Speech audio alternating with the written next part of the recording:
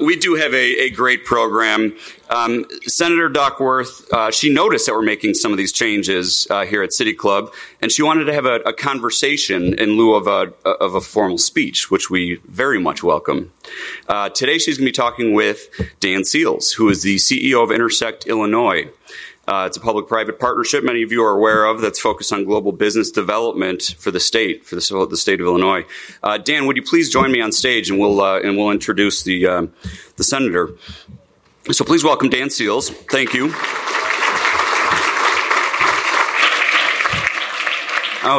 U.S. Senator Tammy Duckworth is an amazing woman. We all know that. She's an Iraq War veteran. She's a Purple Heart recipient, a member of the Senate Foreign Relations and Armed Services Committee, and a mother, which is my favorite. As a member of these committees, she's focused her work on strengthening relationships, both military and economic, with our partners and allies abroad, and has led several congressional delegation visits to Asian nations in the recent years. She joins us today. She's going to tackle a whole host of issues, but she really does want to talk about those trips in particular and our international relationships and how they're beneficial, not just for us and our partners, but for the nation and the state of Illinois as well. So please join me in welcoming a real American hero, Senator Tammy Duckworth. Thank you. Hello. Oh, please. Thank you. Thank you. Thank you. Oh, please.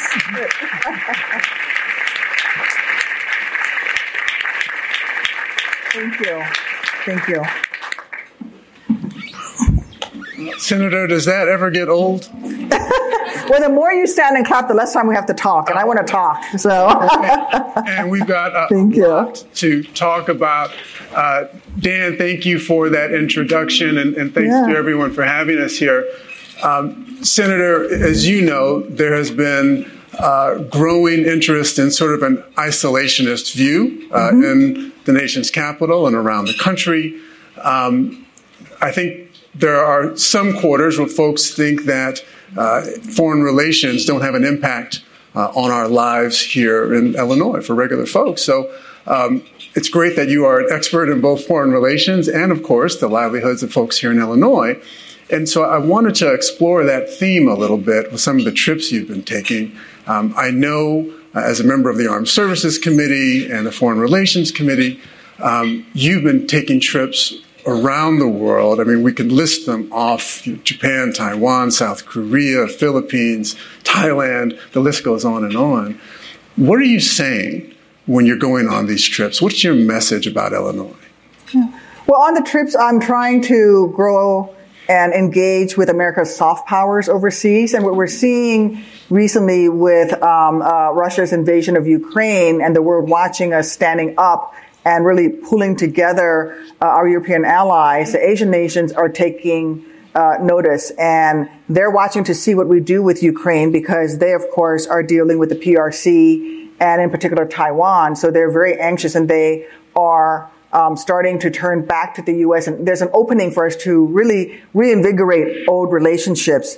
And so I'm trying to build on that in terms of my role on the Armed Services Committee, but really bring forward my role on the Commerce Committee and engage in terms of business relationships with folks. And so I tell them, don't overlook the U.S. as a place for great investments, and let's take advantage of the CHIPS and Science Act that we just passed, the Inflation Reduction Act, which is really reinvigorating manufacturing in the U.S. All of these corporations overseas are looking to go someplace in the U.S. In fact, the previous president of South Korea had made a commitment to make $38 billion in manufacturing investments in the United States.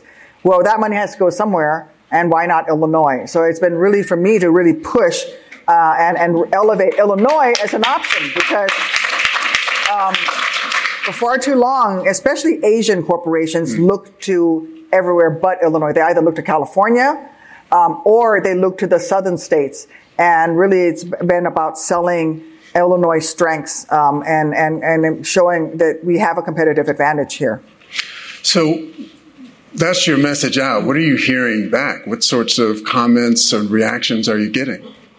So the reactions that I'm getting are, it's very interesting. When I tell them about our strengths, I talk about our infrastructure in terms of us being logistically the center of the country. All 7 Class 1 railroads come through Illinois.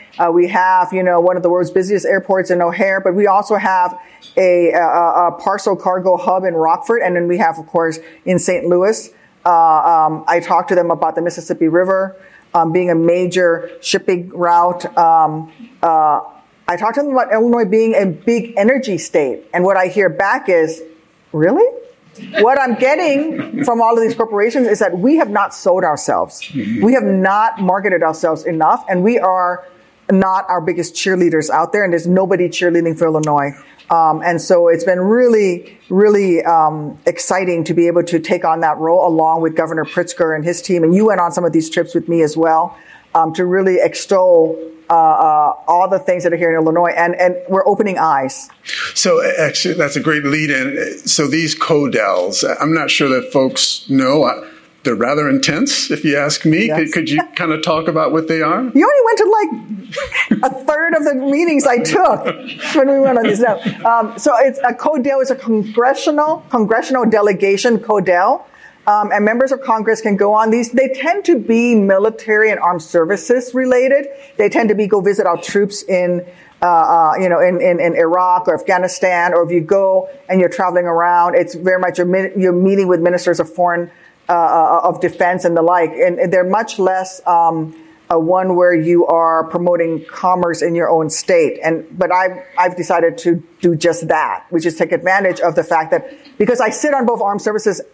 I sit on just the perfect 3 committees to do this. Because I sit on foreign relations, I can do that diplomatic engagement. But because I sit on commerce, I pull in the commerce side of things. And they are very intense. Usually we fly overnight, we land 7 a.m, and we just go into a full day of meetings. We always meet with government ministers.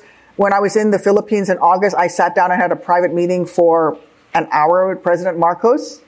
And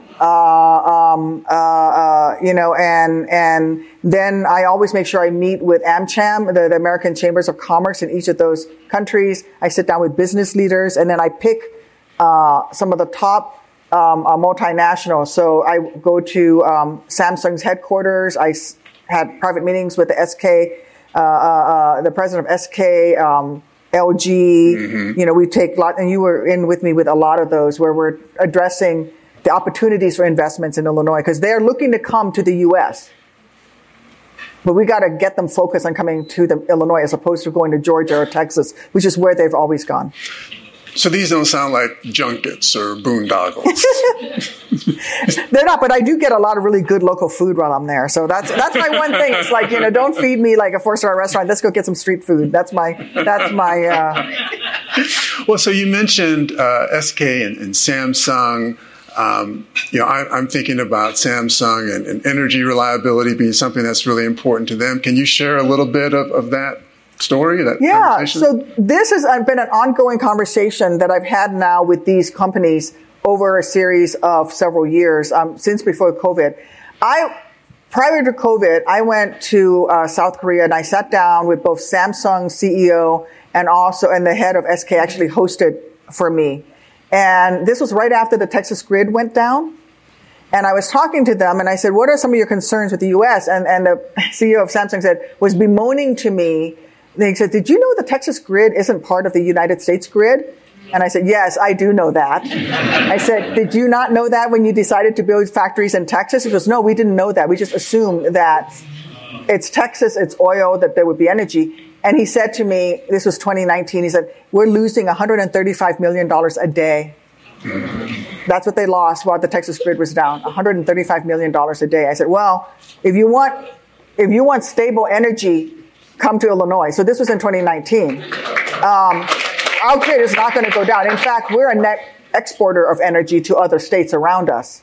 And I said, and now, in my latest trips post-COVID, it's been about a green energy alternative. Because today, if you come to Illinois, in some parts of Illinois, we can provide you with net carbon neutral energy packages.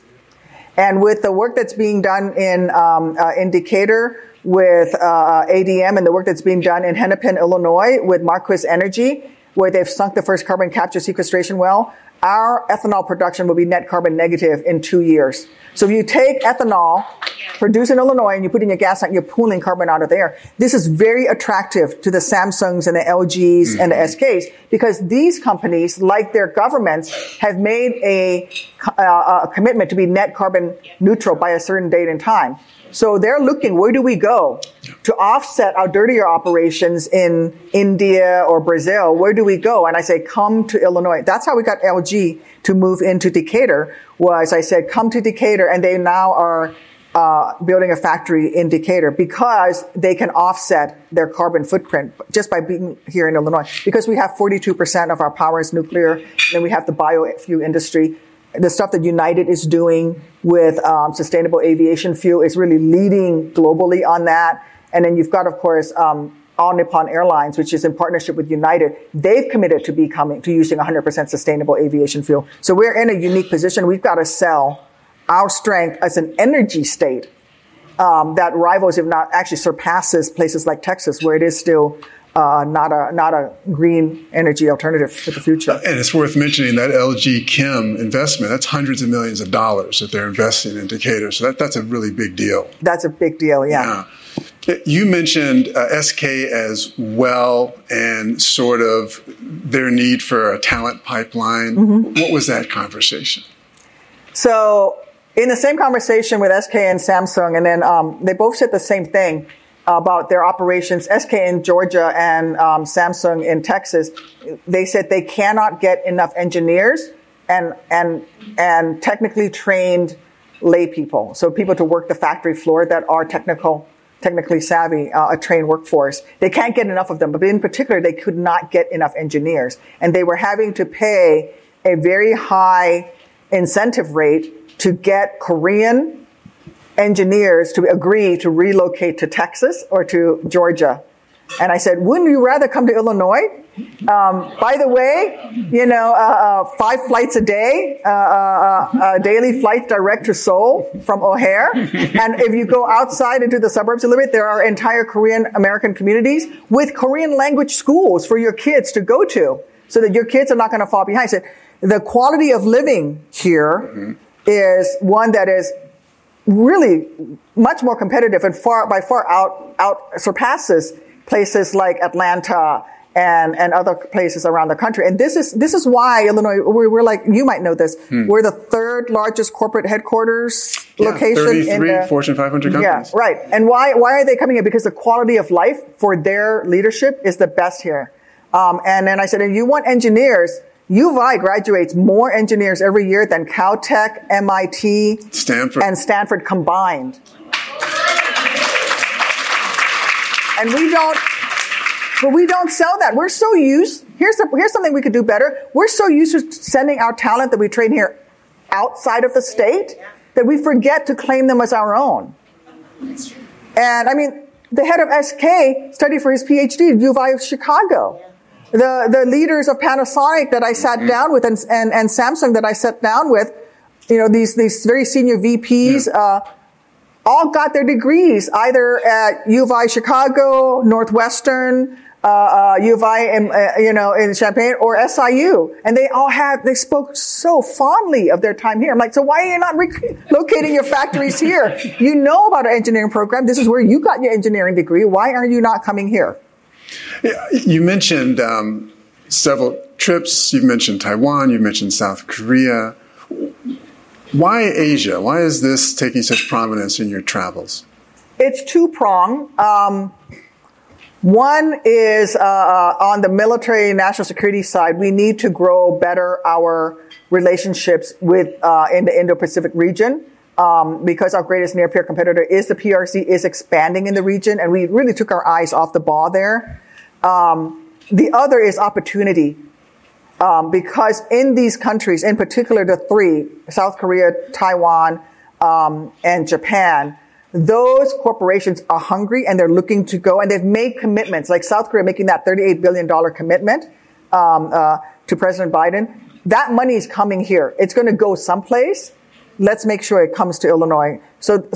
And especially in those countries, you have to grow these relationships. So because I've been going since 2019, when you came with me and spoke fluent Japanese in our meetings, it opened their eyes and they say, oh, wow, the head of the concierge service for bringing businesses to Illinois actually is a Japanese speaker and studied here. These are all part of how we attract folks. And so I do keep going back. This latest trip was to the Philippines, Indonesia, and Thailand. That's where some of the manufacturing for the American logistical supply chain and manufacturing supply chain is going to happen. We can't manufacture everything here, but we can manufacture low-tech chips for the auto parts industry for those manufacturers here in Illinois. Mm-hmm. And we need to reestablish those supply lines. Yeah, supply chains are a big deal and a big advantage for Illinois. So I heard a story. I wanted to confirm this is true. This is about your trip to Taiwan. I understand when you arrived, it was in a military aircraft, and the PRC was not very happy that you arrived in a military aircraft. Can you talk about that? Yeah, I may or may not be banned from the PRC. I'm not sure. So at the height of the COVID pandemic, when the vaccines first started coming out, and everybody was trying to find vaccines, Taiwan was trying to buy vaccines, but they were blockaded by the PRC. They were the only country in the world that got blockaded from the vaccines. And what the PRC was doing was going and telling AstraZeneca and some of these other non-American companies, do not sell to Taiwan or we will not buy from you, using the might of the PRC government. And so Taiwan, even though they had their own funds and were trying to buy vaccines for their own people, couldn't find anybody to sell the vaccine to them. So I went to, so it was me and Senator Dan Sullivan, a Republican from Alaska, who actually served during the last conflict in the Taiwan Straits on an aircraft carrier. He's a Marine. We get along great because we just drop F-bombs and we talk to each other all day long. Oh, there's kids there. Ooh, sorry. But he's a Marine. I'm a soldier. We get along great. But he and I started talking with Chris Coons and we're like, this was before we started vaccine diplomacy. And we went to the White House and said, there's only one nation being blockaded from the vaccine. If you're going to start vaccine diplomacy, the first nation that we donate vaccines to should be Taiwan. Should be the only one that's currently being blockaded. And President Biden agreed. It was a bit of a campaign. At the time, it was complete lockdown everywhere. We flew into South Korea, commercial, and then we had to drive to the military base and not tell the South Korean government what we were doing so that they would have plausible deniability. And then we, at 4 a.m, got on a military aircraft and flew into Taiwan. And it was a C-17, the largest military airplane that you could have that is used to transport things like M1 Abrams tanks inside of it. If you see pictures of these aircraft that will drop a tank out of it with a parachute, that's what we arrived in. We were just trying to get to Taiwan really quickly, and that was the fastest way to get there. And I knew General Abrams from my time at the VA, and General Abrams, I'll get you a C-17. You'll go that way. We created an international incident because, and we landed, we couldn't get to leave the airport. We announced that America was standing by Taiwan, announced the first vaccine donation in the world, and there are pictures of our aircraft coming in, but we did, because the Chinese said, you're threatening us, this is what you would use to transport military equipment in the case of an invasion or a war, But we gained a lot of support for Illinois in Taiwan. That was a great way to build a relationship. And now when I go back, I get to meet with, Taiwan Semiconductors. And I get, I have an open door to go there and all the soup dumplings I can eat. Well, so I want to dig into that a little bit more. Why is it important to show up for Taiwan? Why does that relationship matter so much? Because Taiwan is critical to the Indo-Pacific region. Over 30% of cargo of shipping containers travel through the Taiwan Straits. And the rest of Asia is looking to see what we do for Taiwan. We're going to keep our word and stand by them. And that's why they're looking to Ukraine and what we're doing there. That freedom of navigation in Taiwan Straits is critical, not just for, political power against political power. It's important for commerce and it's important for economic stability. And the fact that Taiwan Semiconductors at one point produced 95% of the high-tech chips that we use here in the U.S. is also critical. And so we're trying to attract Taiwan Semiconductors to come. They're looking to, they made a commitment to build some factories. I'm trying to get them to come to Illinois because they're in Arizona. And Arizona is great, but one of the things you need for high-tech chip manufacturing is a lot of water. And I was like, how's that working out for you in Arizona, Taiwan Semiconductors? They're like, yeah, it's one of our problems we have is we need a lot of purified water. There's some water issues in Arizona. I'm like, did you not know this? Like, let me show you a map of where Illinois is and this whole big thing called Lake Michigan and the Great Lakes. And by the way, we have 2 purified water manufacturing facilities in southern Illinois. So, yeah. Well, so let's keep on that CHIPS topic. You were part of the coalition that founded Innovate Illinois, which is about bringing down federal subsidies, helping Illinois to get more than its fair share. Yes. Because there are laws like the CHIPS Act, the Inflation Reduction Act, which provides strong incentives to bring that manufacturing here. So can you talk about how these trips and that legislation and Innovate Illinois all sort of come together? When it all comes together, I can do as much as I can at the federal level, and I can be the biggest cheerleader, but we've got to execute at the local level. And that's been a place that has not happened, that I didn't see before. Like I both Democratic and Republican administrations, I never had the enthusiasm for growing business in Illinois and partnering with me for trying to bring businesses to Illinois the way I've had with JB. Now, maybe it's because JB is a businessman, but he has been all in on this. And when I've asked him to send people from DCEO or you came on some of these codels with me, he sent them. And it made all the difference in the world. I swear, this is how we got LG into Decatur. Is we showed up in a way that showed the flow for them, that here I am at the federal level, pushing the money down to the state. And then the state shows up with state incentives. And then we go down to even the DCEO and those lower levels within state government, that we're going to provide you with a full suite of what you need to do to get this factory up and going, this manufacturing facility, so that you'll make this, multi-billion-dollar investment in Illinois. And that is so much better now than it was before. We still have a long way to go. Yeah. I think one of our weaknesses right now is we are so used to not being our own cheerleaders that we have to train, especially our municipalities, to be better cheerleaders for ourselves. And we also have to train. The fact that we never boast about all the engineers we graduate is a problem, right? This workforce is a big part of where companies decide to go. And then we're not, we're graduating them, but we're sending them everywhere else. And we need to sort of boast on that and say, come here. We can provide you with all that engineers. We can provide you with the resources. But that partnership has been really good. Such a big point, because companies are constantly looking for talent. And now more than ever, it's hard to find it.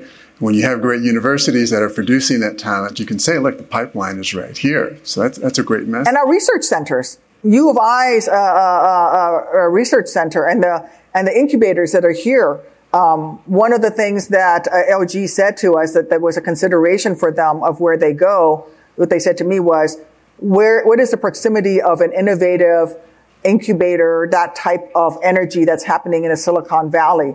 Do you have that in Illinois? And the fact that he had to ask me if we had it and he didn't already know about all, like MDX and our manufacturing incubator and, all of that, they didn't know. And they said, come to Illinois. I'm going to show you around and show that there's both federal dollars in places like MDX, but then there's also innovative corporate, private sector money involved in that.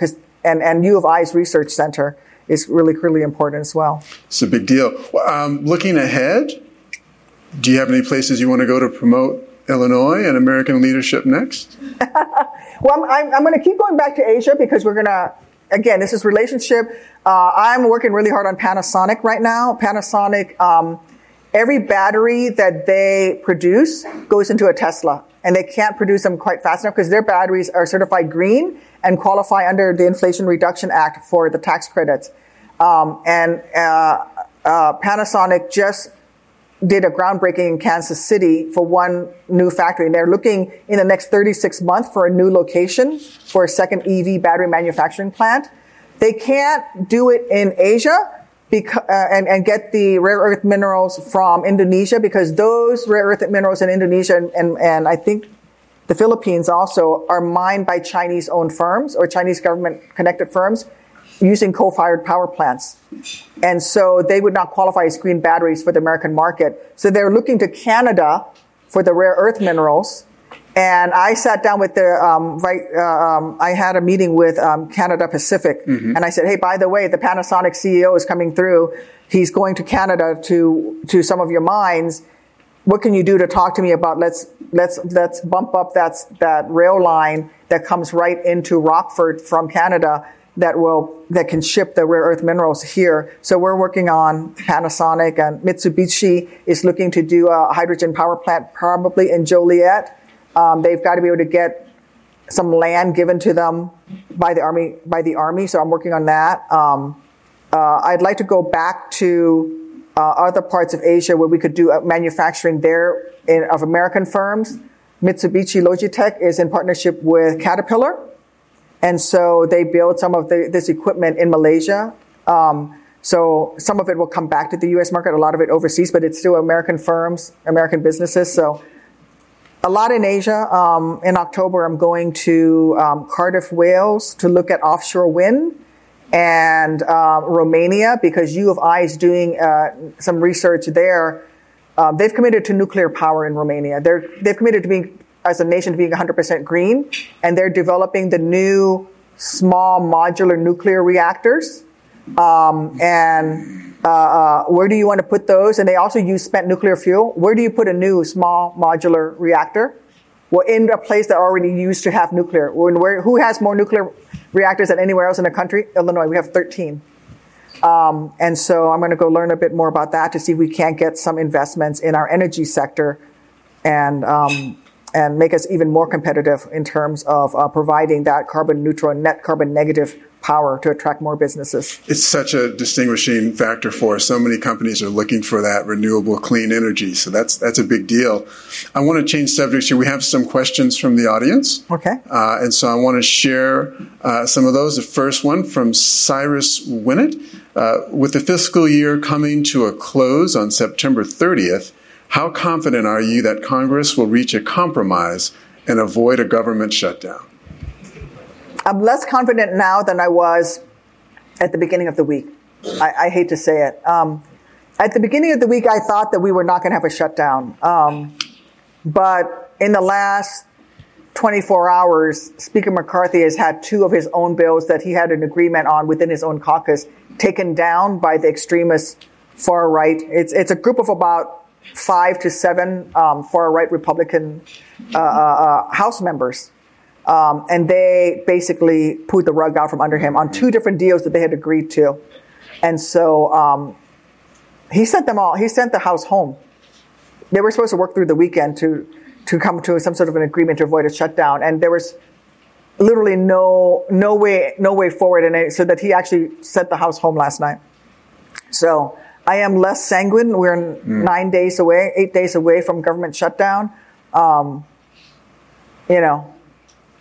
Unfortunately, I hope miracles happen, but unfortunately, I think we're headed for a shutdown. Now, the question is how long of a shutdown? I don't think it would be a very long one, simply because the Senate is united bipartisanly against a shutdown. I think at a certain point, Mitch McConnell is going to have to step in with Speaker McCarthy and do something there. Mm-hmm. But all the Republican senators the vast majority of the Republican senators, all the Democrats, none of us want the shutdown. So the Senate is working together and willing to come to some sort of a compromise. It's this 7 people in the House, and the vast majority of Republicans in the House. Where we are right now, Speaker McCarthy has to decide whether he still wants to go it alone with only Republican votes, because he doesn't have enough, or at a certain point, he's going to have to do what Paul Ryan and Speaker Boehner did, which is put a bill on the floor to open the government. That will be a majority Democratic vote and 20 Republican votes. That's how we stop government from shutting down, or that's how we reopen it. But if he does that, he loses his job as Speaker. That's the choice he's facing. Yeah. Well, that question may trump everything else here, but let's bring two others in. These both are regards to aviation. So this is a question from Jeffrey Miller, and the next one from John Diggles. Is there a foreseeable path? John's here? Where is he? Oh, there you are. Is there a foreseeable path for the reauthorization of the FAA in the near future? And as chair of the Aviation Safety Operations and Innovation Subcommittee, can you please tell us about your work, about the work you're doing ahead of the holiday travel season? Okay. So the FAA reauthorization bill is ready to go, and it has a lot of really good things in it that will deal with a lot of the holiday season or future holiday seasons, which is it triples the funding in the grant program for training air traffic controllers, pilots, and mechanics. One of the problems with the holiday travel season, why you're seeing so many delays, is that we do not have enough air traffic controllers in this country. In fact, Midway needs, on a regular shift at peak times, they need 8 air traffic controllers. They've operated with as little as 4 consistently. We've had,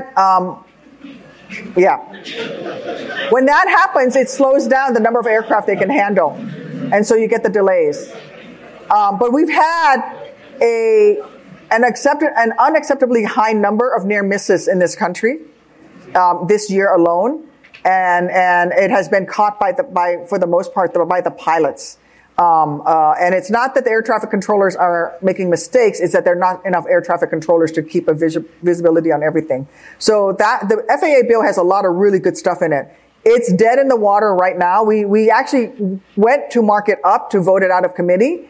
And it got stuck on 2 things: the 1,500-hour rule, which is some of the regional airlines, to become a first officer on a commercial aircraft and a commercial air carrier, if you didn't graduate from a military aviation, if you were not a military pilot, if you didn't graduate from a 4-year aviation college, or if you didn't graduate from a 2-year aviation program, you must have 1,500 hours of flying time under your belt before you can become a first officer. And that was put into place after the Kochen air crash because it was found that those pilots did not have enough training hours. Since this law was put into effect after the Kochen air disaster, we have not had a single fatality of a passenger in commercial aviation due to pilot error. Since then, there is a move to degrade that law because there's not enough pilots. And so some of the regional carriers say, hey, we need more pilots, just reduce the number of hours they need to have before they become a pilot. And Captain Sullenberger from Miracle on the Hudson, his response to that is, so you're saying if we have a doctor shortage, we're just going to make medical school 2 years? Why would you do that with pilots? You wouldn't do that with doctors. Why would you do that with pilots? And so it's dead in the water right now. I thought we had a deal, and the deal was that I would support a raising of the pilot minimum age by 5 years. In order to keep the 1,500-hour rule, but we're stuck right now, and it's Senator Thune and Senator Sinema who are trying to degrade the number of pilot hours, flying hours experience. 1,500 hours is not a lot of hours, guys. Let me tell you, and you want the people in your cockpit to know what they're doing, to have not only just flown in a simulator or read about it in a book. Like you want somebody who's flown in icing conditions to understand. You want somebody who's flown in bad weather to understand what it's like, and so we'll see. I think we'll get it done by the end of the year, but there's still a lot of negotiating that has to happen. And then the other thing that's sticking point is they want to add more direct flights out of National Airport to San Antonio because Ted Cruz wants to fly home from DCA. But unfortunately, DCA is absolutely packed with the absolute maximum number of flights can take off and land. It's only one runway. And so there are folks who want to add more takeoffs and landings there, which can't happen. So I know we're coming down to the end of our session, but that was fast. Well, I got 2 more questions I want to ask you, and they come from some of the young audience members. The most important members of the audience, so yes. I do want to make sure. The first one is, how can people in Chicago help stop littering and stop climate change? Oh, very good. Very good questions. Well, littering is on each one of us, right? Each one of us needs to stop littering, and each one of us needs to do everything we can to participate in recycling. And sometimes it's really easy to just do, not recycle. A lot of times, people, so we have to do that ourselves, right? A lot of that is supporting. It's also supporting the municipality, the city in the cleanup efforts. So investments in that part of the government. And then stop climate change. Well, do what we're doing, which is invest more money into green energy alternatives. The other thing that we can do is conservation of energy. People talk a lot about coming up with a greener future, but one of the things that we can do is cut down on our energy consumption. And that's really important as well. So, I hope some of you will become environmental scientists. That would be great and solve some problems for us. And maybe municipal leaders can work on the garbage problem too. Thank you. One more question from our students. Will you run for president? Heck no. No, why would I do that? If you're president, at most you can be in charge for 8 years. You could be a senator for life. You could build up a body of work and make a difference. No, I say that as a joke, but you can be in the Senate and build up a body of work over time. So much of the laws that I've passed, I've come to learn it takes time. My breastfeeding legislation that puts all those breastfeeding pods in the airports, that took 5 years. That took 5 years. A lot of the stuff takes time, and so I would love to stay in the Senate and continue to serve the people of Illinois as long as they're willing to let me. I'm not president. That brings this portion of the day to an end. Senator, thank you so much. Thank you.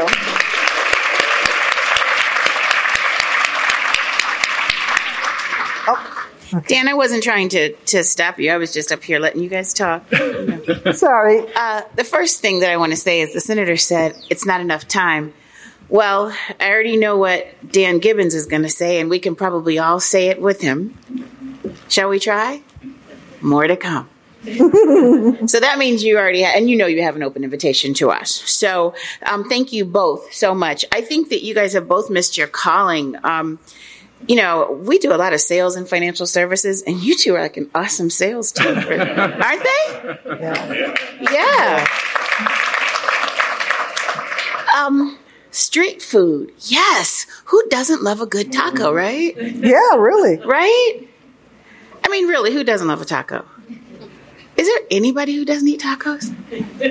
See, not a hand went up. What's the company that's blowing $135 million a day? Who is that? Samsung in what? Texas. When the Texas grid went down, they lost $135 million a day in their plants in Texas. Who does that? I have to let that soak in. I have to make note of that for me. So the military planes, that's pretty cool, right? Yeah. I mean, how many of you all have been in a military plane? I saw one hand up. Are you two? Are you guys military guys? Yeah, the veterans probably have. See, there's no. Some of them have been. How many veterans have been in military planes? Okay, there's a whole bunch of you. Yeah, see? Some of these guys were airborne and actually jumped out of them in the air, which makes no sense to me. I haven't been in a military plane. Can I get in a military plane? You have to ask the governor. Okay. I'm going to ask JB. Yeah, ask JB to governor. Illinois Air National Guard. The C-130 unit out of Peoria is one of the best performing in the country. That's pretty cool. Has all the awards, number one unit of active or guard. They're beating active duty Air Force units. I could totally nerd out on this stuff. That's so cool, right? we cannot thank you both for being here enough. Senator, you're coming back. Dan, I don't know what your plan is, but to get in the head of Dan Gibbons is literally, if you could have a brainwave thing, his brain never stops. It's constantly going. He and our staff work so hard to present programs like this, and we are so appreciative. There's a whole bunch that I could say, but I'll get in trouble because we're trying to stay on time. I need to say, before I move further, that we have an upcoming program, the Chicago's Blueprint for Safe Schools, on Thursday, September 28th, featuring the CPS CEO, Pedro Martinez. So if you don't have your ticket, you probably need to do so quickly. Come early to secure a good seat, kind of like the inn, no room in the inn, with the... You guys didn't get that? It's Friday. I get it. Thank you so much to everyone that has been here. Well, Dan, you don't get one, I guess. It's all right. It's all about the senator. He has one already? I'd like to know if she's a Sox or Cubs fan. Oh, yeah. I was going to save that till last, Dan. See, his brain never stops. This is Senator Duckworth's annual membership, but I thought we had one for Dan, too, but I guess you can come with me. I guess they'll let you in if you come with me. I am supposed to ask you, Senator, as a closing remark, and I don't know what your answer is going to be, but I'm told that I'll understand. Sox or Cubs? What is she doing?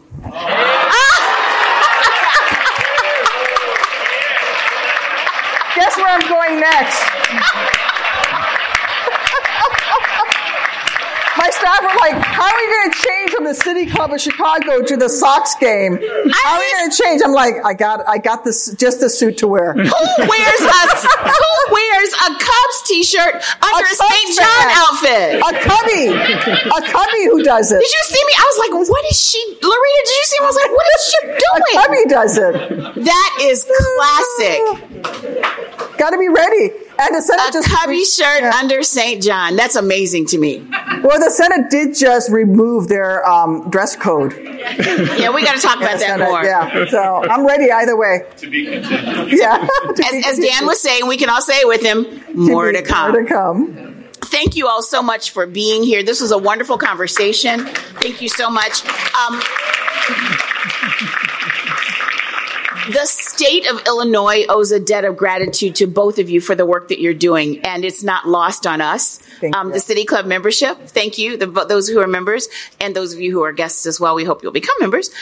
But the City Club membership, as well as the state of Illinois, to the young people.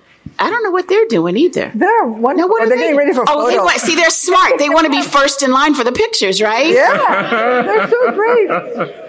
And one of them just said, like, you missed it. Well, get in line, kids. We'll make sure that we've got some civil engineers and things in line there. Thank you all so much. Enjoy your weekend, and I guess go Cubbies. Go Cubbies. Thank you so much, Senator. Enjoy your afternoon. We are adjourned.